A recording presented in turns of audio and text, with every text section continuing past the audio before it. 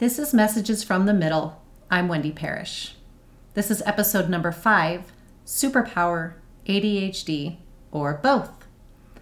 On this episode, I talk about my own personal experience with ADHD and getting diagnosed a little bit later in life. I was just past 40 when I was diagnosed. My hope for this episode is that if you suffer from ADHD, that you don't feel so alone and that you find maybe a few things that you can relate to.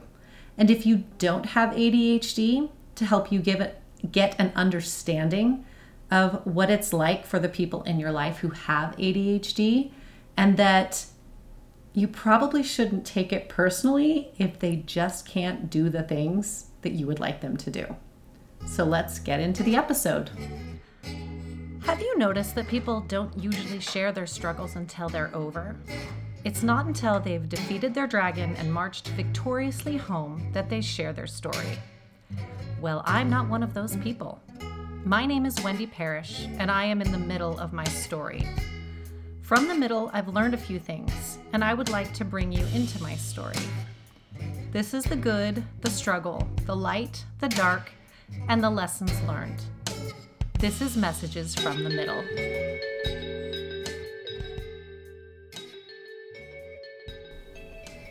Hello, how's everybody doing today? This is episode number 5, and today we'll be talking about ADHD. ADHD is sometimes called ADD, and this is an interesting one. First, I always thought there was a difference between the two, ADHD and ADD, and I've since learned that there isn't. ADD is actually the older term. ADHD is the new term that describes a hyperactivity in the brain, not in your behavior. ADHD is a neurological disorder, which I'm really not loving that word, but that's the word, that affects the part of the brain that helps us plan, focus, and execute a task. People with ADHD have trouble with impulse control, focus, and organization. Here is the important part, at least to me. ADHD is not a behavioral problem, a mental illness, or a learning disorder. ADHD is a developmental impairment of the brain's self-management system. The whole name is kind of problematic, and I'm not the only one who has a problem with it. It stands for attention deficit, which just feels wrong because in many cases, people with ADHD have more attention. We call it hyperfocus. Hyperactivity, which doesn't, again, pertain to your behavior, but to parts of your brain. And again, disorder, the word that I don't love. I was diagnosed in my 40s. That's a long time to feel different and not know why. Shortly after I was officially diagnosed with ADHD, I joined a support group on Facebook for women, adult women with ADHD. In typical ADHD fashion, I hyper-focused on this page and spent quite a bit of time scrolling.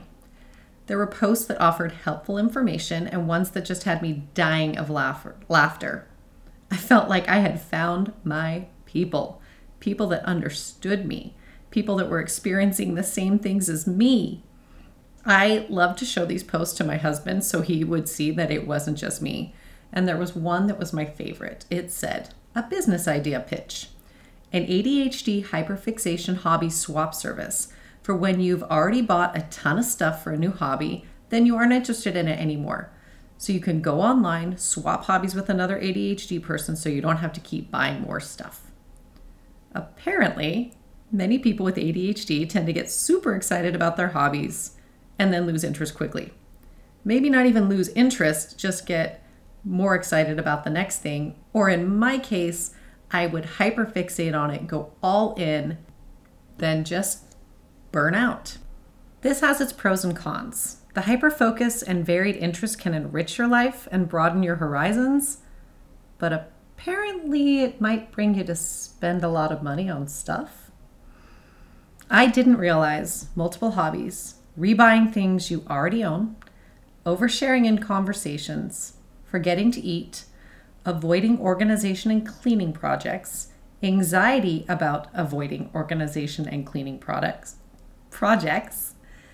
anxiety about being forgetful or unable to finish tasks, difficulty watching an entire movie, making checklists but not looking at them, thinking the right planner will finally make you organized, and overscheduling your day thinking you have 36 hours in the day and you don't need to sleep, were all symptoms of ADHD. Many of these traits are very relatable to me, and they don't fit the caricature of the hyper elementary school kid who can't hold still and is disruptive. Another issue is ADHD paralysis. Again, I didn't realize that this was a thing. I just thought I was lazy and just couldn't motivate myself to move. But it turns out this is a symptom of ADHD. You want to do the thing. You want to do your homework or clean your house or even just get out of your car, but you just can't.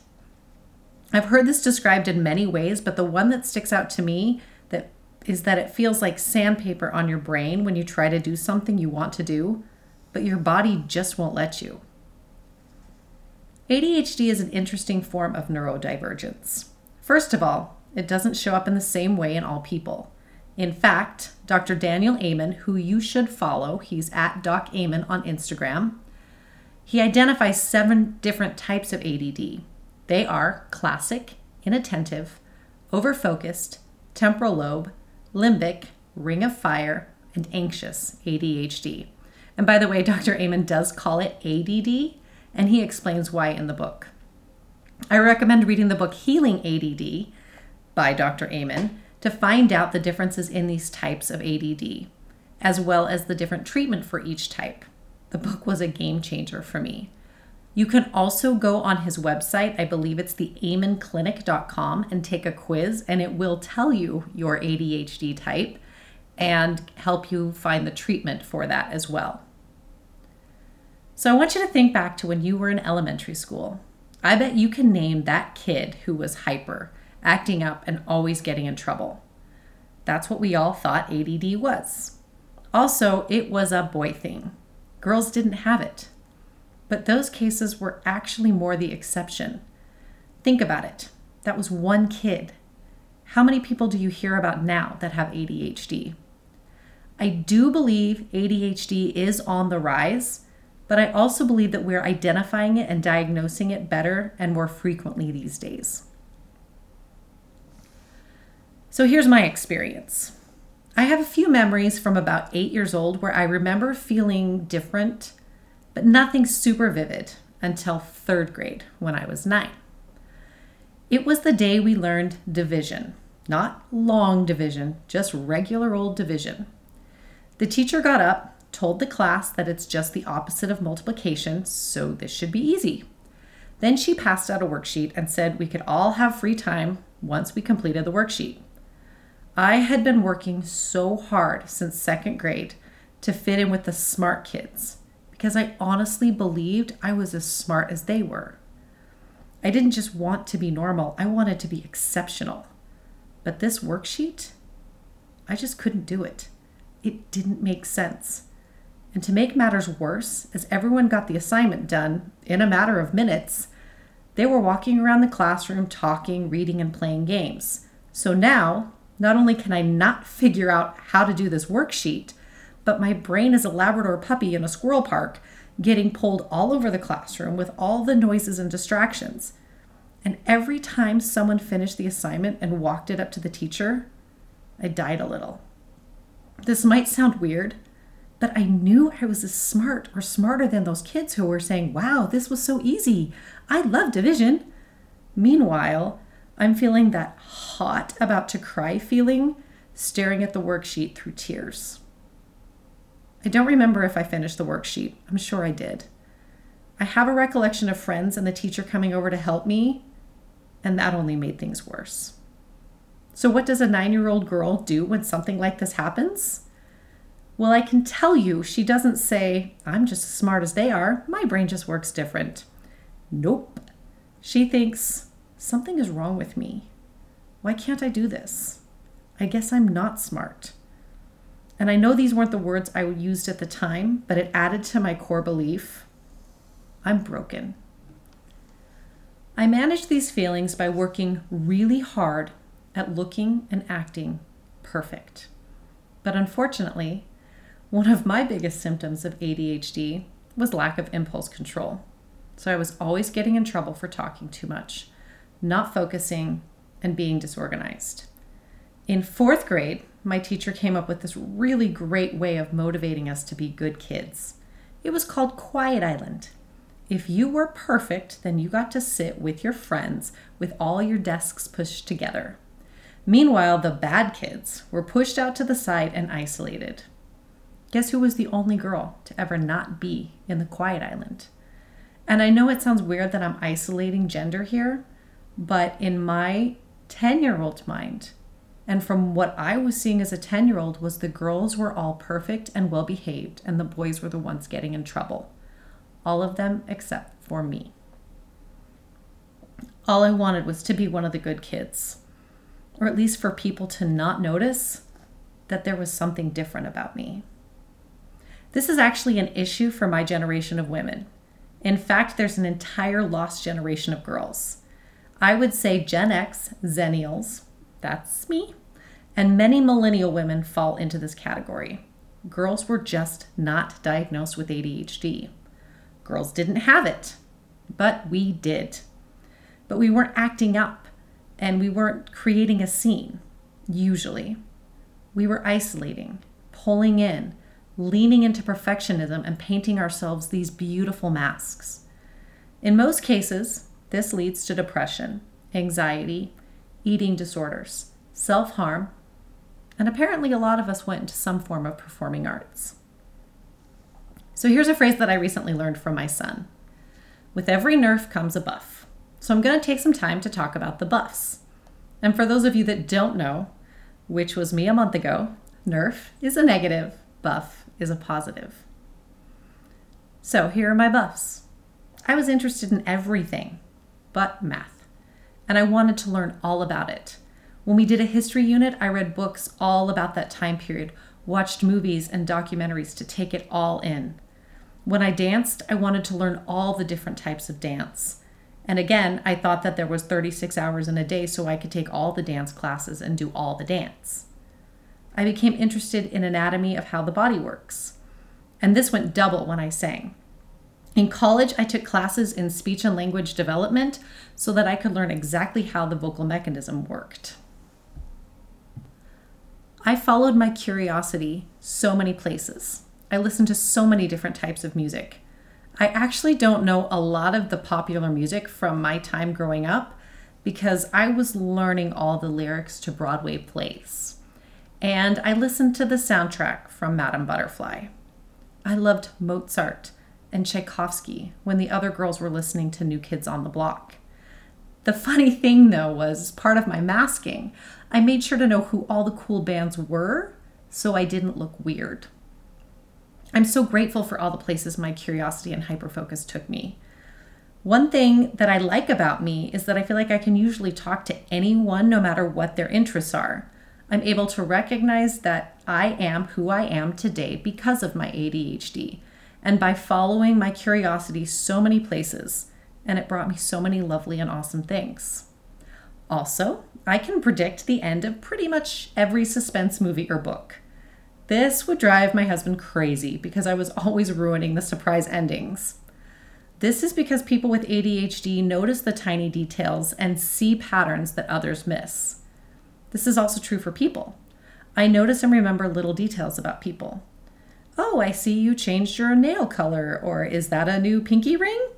This sometimes leads to embarrassing experiences where I come across as possibly a stalker, but it's just my brain noticing all the details around me, and especially people. I do think of this as a superpower. And I believe the emotional problems that I experienced as a result made me more empathetic to others. Being isolated made me more aware of other people who were isolated. Hey, my experiences that stem from my childhood experience with ADHD got me to a place where I wanted to make a podcast about mental health. So now back to the buffs. Sorry to be a downer, but it's the buffs that affect our mental health. Here are some things that I've learned specifically about women and girls when it comes to ADHD. Women with ADHD may be less likely to be diagnosed than men because their symptoms present differently. Women may be more likely to have internalized symptoms such as daydreaming, anxiety, and difficulty with time management, rather than externalized symptoms like hyperactivity. Daydreaming was huge for me. I was pretty much always in some other place that was so vivid and real. This was also something that I noticed with my youngest daughter.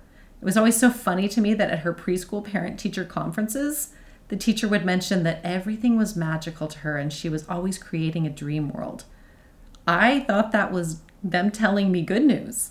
It took me a while to realize that the teacher was bringing this up as a bad thing. And I still don't know how that's bad. And my little girl is still magical. Women with ADHD may also be more likely to be misdiagnosed with other conditions like depression or anxiety, which can lead to ineffective treatment. Depending on the type of ADHD, the wrong medication or treatment can even make things worse. And I have to tell you that getting the diagnosis of ADHD in my 40s was a relief. Knowing that my brain was awesome, just different, helped me reconcile a lot of the challenges that I had faced as a kid. Unfortunately, I would also think about how different things would have been had I known. Women with ADHD may struggle with managing their time and responsibilities, getting and staying organized, completing tasks, and achieving goals. This doesn't mean a person with ADHD can't do those things. Right now, we live in an amazing world, and there are so many resources available. There are planners created just for people with ADHD, and so many resources available online to help with organization and achieving goals. Ironically, social media is a goldmine of fantastic tools for ADHD. But of course, social media, I think TikTok, contributes to ADHD. That quick little dopamine 30-second spurt, just can't be good for your brain. Women with ADHD may also experience higher levels of stress and anxiety due to the challenges of managing their symptoms. We women do a lot of multitasking. We just do. It's part of the job description. And when your executive function doesn't quite do its job, it can be overwhelming. Too much time in overwhelm leads to anxiety, and living in anxiety leads to depression. Can you see where this is going? Like I said before, there are different treatments for different types of ADHD. For example, some people are advised that medication won't work for them, whereas it works great for me. However, there are a few universal things you can do to help manage ADHD. And once again, I will say, I am not a doctor. I'm just a woman who is learning to manage her own symptoms and trying to help her children with their symptoms as well. First, there's diet. You want high protein, healthy fats, fresh vegetables, fruits, and foods high in fiber. The point is to keep your blood sugar level. A diet high in protein, vegetables, and fiber can improve cognitive functions and attention. Protein is important for the production of neurotransmitters such as dopamine and norepinephrine, which are important for the brain function. Vegetables and fiber help stabilize blood sugar levels, which can improve mood and reduce the ups and downs that can happen with ADHD. To me, this means if the food requires more work to process, then you keep your energy levels more consistent instead of the surge and crash you'll get from simple carbohydrates. So you definitely want to avoid anything over-processed, simple sugars, and red dyes. It's believed that red dye causes a depletion in minerals such as iron and zinc, which create chemical changes in the brain. Simple carbs and processed foods cause the blood sugar levels to spike, then crash both your energy levels and your mood. Also, a diet high in simple carbohydrates leads to inflammation in the body, which can worsen the symptoms of ADHD. The golden ticket for the brain is omega-3 fatty acids. I talked briefly about this in my episode about medication, so you can go back and listen to that one. 60% of your brain is fat, which means the brain depends on a steady supply of fat to do its job. Omega-3 fatty acids contain the two most important types of fat the brain needs. Just about every aspect of neurotransmission, the movement of information from brain cell to brain cell that supports every thought, emotion, and action is affected by omega-3.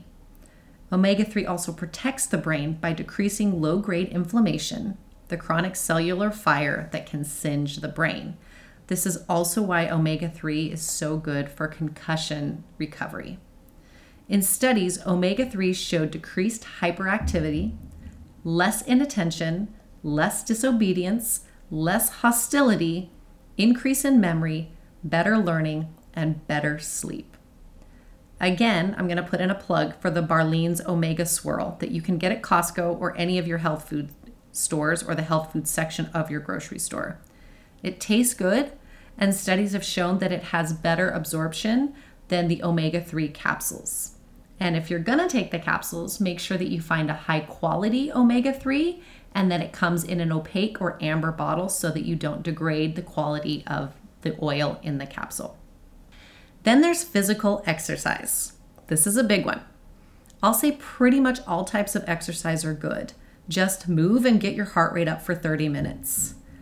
I want to say every day, but the benefit from 3 times a week will do the job and will have amazing effects on your ADHD symptoms.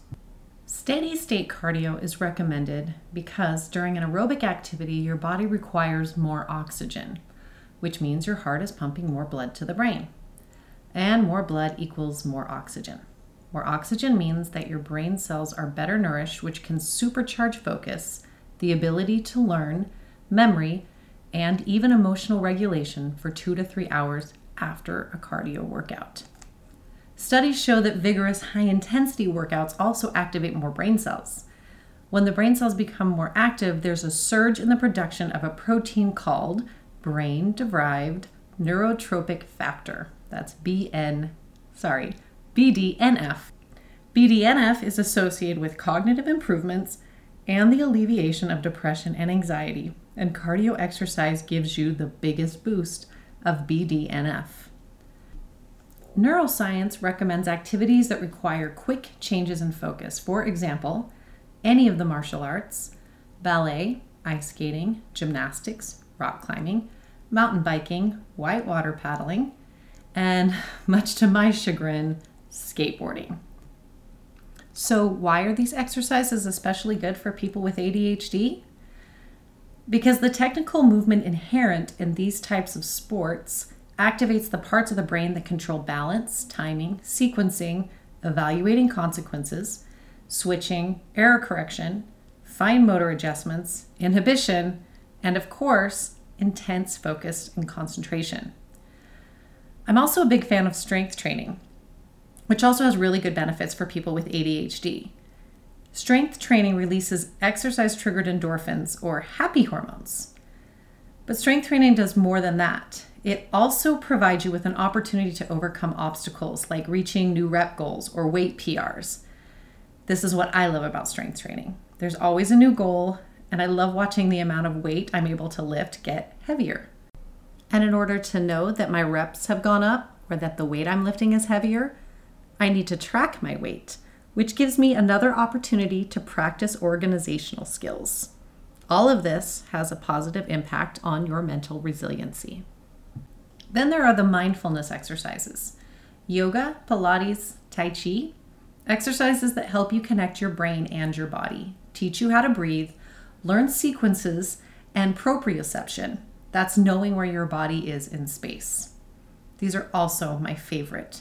It feels so good to slow down, breathe, and move, all while getting stronger and feeding your brain with all that lovely oxygen. The most important thing with exercise is finding something that you love and that you want to do. If you're new to movement, I recommend walking. Walking is a very underrated exercise, and it's so good for you. An added benefit is that if you're walking outside, it's good for the brain to have the eyes need to navigate natural surroundings, and also it's good to have sunshine in your eyes at least 20 to 30 minutes a day. But don't look straight in the sun. Just, sunlight. I also want to put in a plug for music lessons. My daughter's doctor recommended piano, but I'll say any instrument will do. Once again, you learn problem solving, intense focus, concentration, fine motor skills, timing, and sequencing. When my son was in first grade, he was struggling with school only because he was way too impatient and wanted to be good at everything now. By putting him in piano lessons, he learned the benefits and results of progression with stepwise learning. It was amazing to see how quickly after he started piano that everything in school just clicked. I will also state again that every type of ADHD has different recommendations, but when it comes to the brain, diet, exercise, and omega-3 are always a good idea. If you suspect you have ADHD, I recommend checking out Dr. Daniel Amen and reading his books. There's so much good information out there from him. And of course, I'd be irresponsible if I didn't advise you to see your doctor, or even better, get a full evaluation from a neuropsychologist. ADHD for sure has its challenges, but it also has its superpowers. No question it can impact a person's mental health and their life in general, but there are effective strategies that can be used to manage your symptoms. With a better understanding of ADHD, you can better understand those that are dealing with the complexities of this condition, whether it's understanding yourself better or understanding your loved ones, such as a child, a spouse, a parent, or even just a friend or coworker, and if you're a teacher, your students. Understanding the challenges gives you empathy, patience, and insight that might help you improve your relationships and their personal experiences and challenges. Hopefully, some of the diet changes, fitness recommendations, or treatment modalities can help you or a loved one. Managing ADHD is a journey, and it may take some trial and error to find the right combination of strategies that work the best. But with the right support and management, ADHD can be the thing that makes you a unique human being with all the skills and the superpowers that come with your amazingly unique brain. So that's all that I have for you today. Thank you so much for listening. I'd love to hear your thoughts about ADHD. Do you or someone you love have ADHD? And what superpowers have you noticed? You can find me on Instagram at childsongbird, or shoot me an email at wendy@messagesinthemiddle.com. I want you to know that you are loved and that you matter, no matter who you are or where you are in your story. We'll see you next week. Thank you so much for joining me in the middle of my story. My theme music is White Linen by Asher Child. He's my kid. You can find all of his amazing music on all streaming platforms. And you know, it just wouldn't be a podcast if I didn't ask you to subscribe and share this podcast with your friends. But seriously, it would really mean so much to me if you did. Thank you so much, and see you next time.